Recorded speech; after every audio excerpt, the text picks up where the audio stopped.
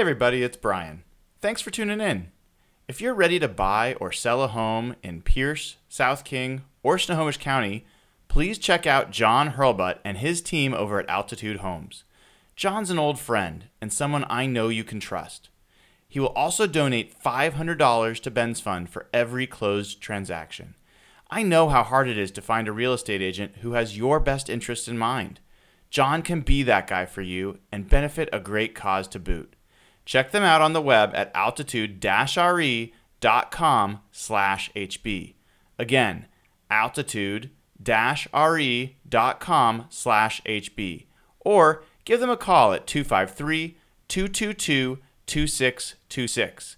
That's 253-222-2626. Go Hawks. Girls hit you hallelujah. Girls hit you hallelujah. Girls hit you hallelujah. Cause Uptown Funk don't give it to you. Cause Uptown Funk don't give it to you. Cause Uptown Funk don't give it to you. Saturday night and we in the spot. Don't believe me, just watch. All right, well, what seems like after a couple years off, it feels like forever since we got together here on the podcast. I know people out there have missed us. I've missed talking to Brian. I'm not sure if he's missed talking to me, but I've certainly missed talking to him.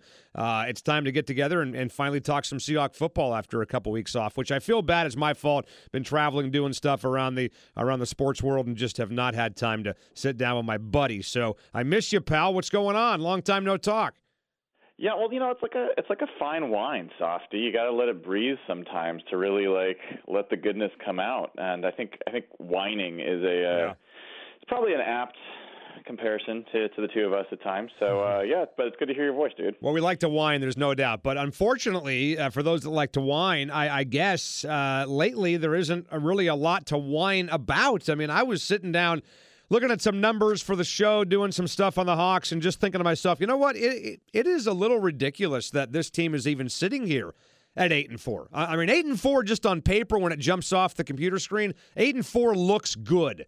And it looks a hell of a lot different than 7-5. I realize it's only one game difference, but don't you kind of get that feeling that 8-4 looks a lot different than 7-5? Yeah, yeah, it does. It absolutely does. And you're right about the fact that the record feels better than I think the season has felt. You look at this team and it's easy to see like this team could easily have two more wins than they do right now and probably should. But you could also say this team could have, two or three more losses and probably should. Yeah. It's just been one of those years where it hasn't felt like the other ones where they were scuffling and then they find themselves. It's just kind of been like, meh, I don't know. It hasn't really clicked, and then Sunday happened. Yeah, no, Sunday changed everything for me. I don't know what your thought was on that game on Sunday, but I expected them to lose the game. I'll be honest with you. Going in, if you would have told me gun to your head, you're wrong, I pulled the trigger, I would have taken Philadelphia to win the game for a lot of reasons. The injury factor certainly was maybe the biggest one, but that game, dude, I don't know. I've been saying it for weeks now that I just want that Ram game on the 17th to be meaningful. And by beating Philadelphia, they put themselves in a position to do exactly that.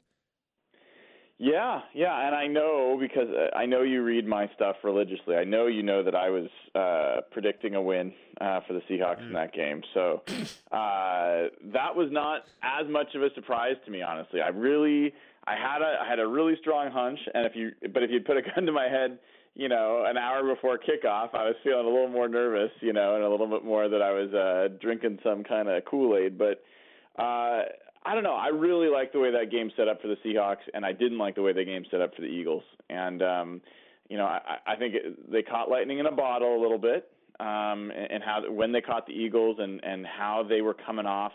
Getting a little healthier, getting Mike Davis back, getting Luke Joeckel back, all that kind of stuff. And now it's,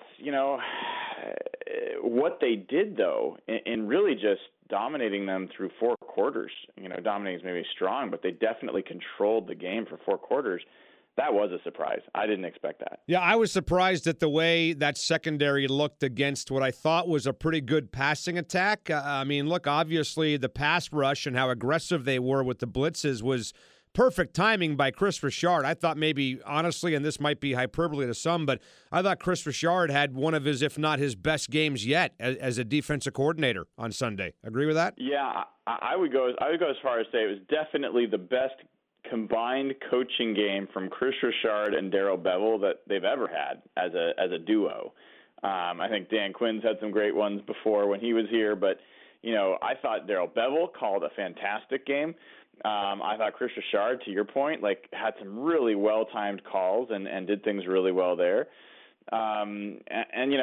Look, 2 weeks prior, I firmly believe Pete Carroll lost that Atlanta game for the Seahawks and some of the decisions he made. And you're going to get some of those when Pete decides to get hormonal. Yep. And then you're going to get some of these Eagles games where it's like, look, Pete and John put together, just a great group of gritty underdogs that, nobody's going to come into Seattle and just walk over this team, no matter how good their record is. These guys are good, and they play to their best in these moments. Well, I think rallying again after the emotional high of Sunday night, it's almost in some ways kind of good, I think, if this sounds a little nuts that they're going on the road, that they're getting away from, being able to rely on the home crowd and having to maybe dig something, up from deep within, if that sounds dramatic, which I'm sure it does a little bit. But to have to go on the road this weekend and rally after the emotional high of the game on Sunday versus Philadelphia, I don't know, man. This weekend seems tougher to me than people think. I know the matchup on paper, I think, favors the Seahawks, but when you talk about all the intangibles, to have to do it again after what happened on Sunday, I'd be pretty damn impressed if they win this weekend, pal. Well, it's interesting you say you think that they should be favored, or that you think that it favors them. From a personnel perspective, it absolutely does, I think. Don't you? Man, I'm a big believer in the most dominant unit in a game, often is the one that comes out, winning. I think there's a competing, point of view in this game where, could say the best quarterback in a game generally wins. In this case, I think the Jaguars' defense is far and away the best unit in this game, better than either the Seahawks' defense or the Seahawks' offense. And I think they're extremely good, really, really good. But I think there's a way to play this game where you really take it to your advantage. If you don't turn the ball over, if you don't get a bunch of penalties, you make Blake Bortles beat you. I think there's a very strong chance the Seahawks win it. But look, one thing that people I think lost track of. Do you know that the Seahawks have won their last 4 straight road games? Mm-hmm. Mm-hmm. They're undefeated in the division on the road. They've been playing pretty well on the road, all things considered, and I think it's interesting this game got moved back to 1. I think that helps. Yeah. And I think one of the other interesting things is the Seahawks seem to have finally figured out their penalty situation. Hopefully, knock on wood. But I wrote an article today about this that the Seahawks had 5 straight games of 100+ yard penalties. Last 2 they've been averaging about 20 yards in penalties, and a big part of that is Germain Ifedi getting control of some of the penalties he's been getting. Yeah. Well, I mean, that offensive line to keep that under control this Sunday, and then facing a defensive front that includes what? You got Calais Campbell, you got Malik Jackson, and then you got Yannick Ngakoue, who's also got 10 sacks. I think the 3 of those guys have 18.5 sacks between the 3 of them. Yeah, and Dante Fowler's got 6 or 6.5. You've got we'll see if Telvin Smith plays, but he's a great linebacker. Miles Jack, is a great player. You've got maybe Ramsey. That could be huge if he doesn't play, but Ramsey is a fantastic corner, and so is Aboye. And then you got 2 safeties that are really solid. I mean, this is legitimately the best defense in the NFL, and it's I think a couple standard deviations, from the norm here. So they're really, really good. And look, I had this conversation. I'm curious your thoughts. I talked to some of the guys, and my perspective is I'm full armadillo mode for this game. Roll up in a ball, be conservative. Do not turn the ball over at any cost. Do not turn the ball over. Play great run defense, which, by the way, the Seahawks are the number 1 run defense in the NFL over the last 7 games, under 3.1 yards a carry. So really shut down the running game and just make Blake Bortles beat you. Yeah. I think if you do that, you walk out of this game with a victory probably 8 out of 10 times. If you try to open up the passing game and beat them that way, I think you really, have a much greater chance of losing. A lot of people are saying, give the keys of the car to Russell. He's the MVP, make him win.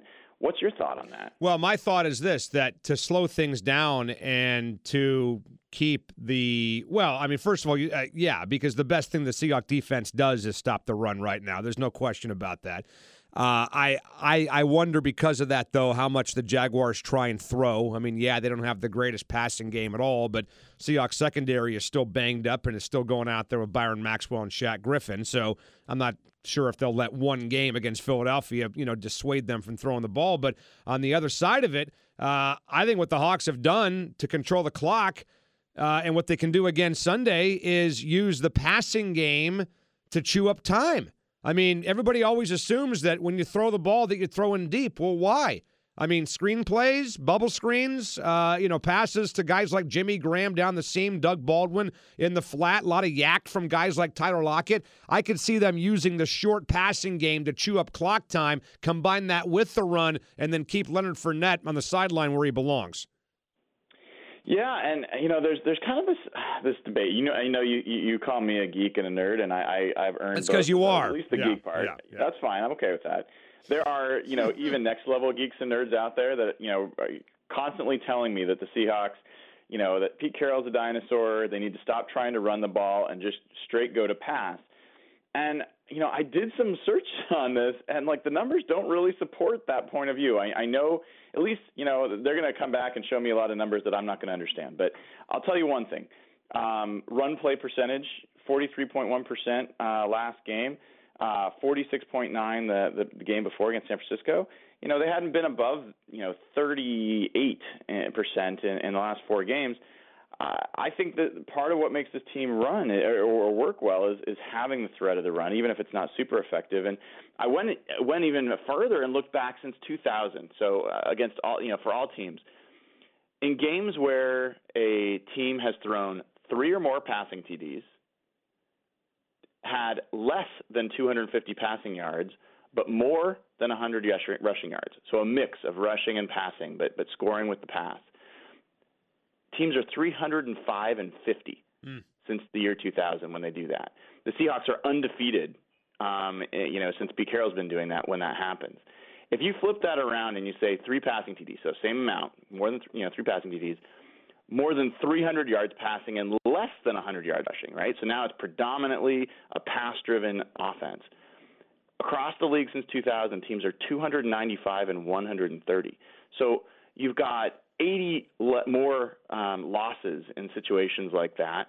The Seahawks since 2010, they're 2-3. They're under 500 when they have three or more passing TDs, over 300 passing yards, but less than 100 yards rushing.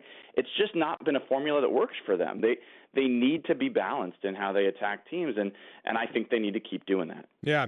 Well, again, you can still chew up clock without running the ball, and I'm still not convinced the Hawks can run the ball consistently, not against this defense on Sunday, and they didn't even do it look that great on Sunday night versus Philadelphia. They looked better with Mike Davis, and the additions of Mike Davis and Dwayne Brown have been, I mean, my God, it's like going from, the freaking outhouse to the penthouse by their standards, for crying out loud. But yeah. Are you convinced they can run the ball in Jacksonville?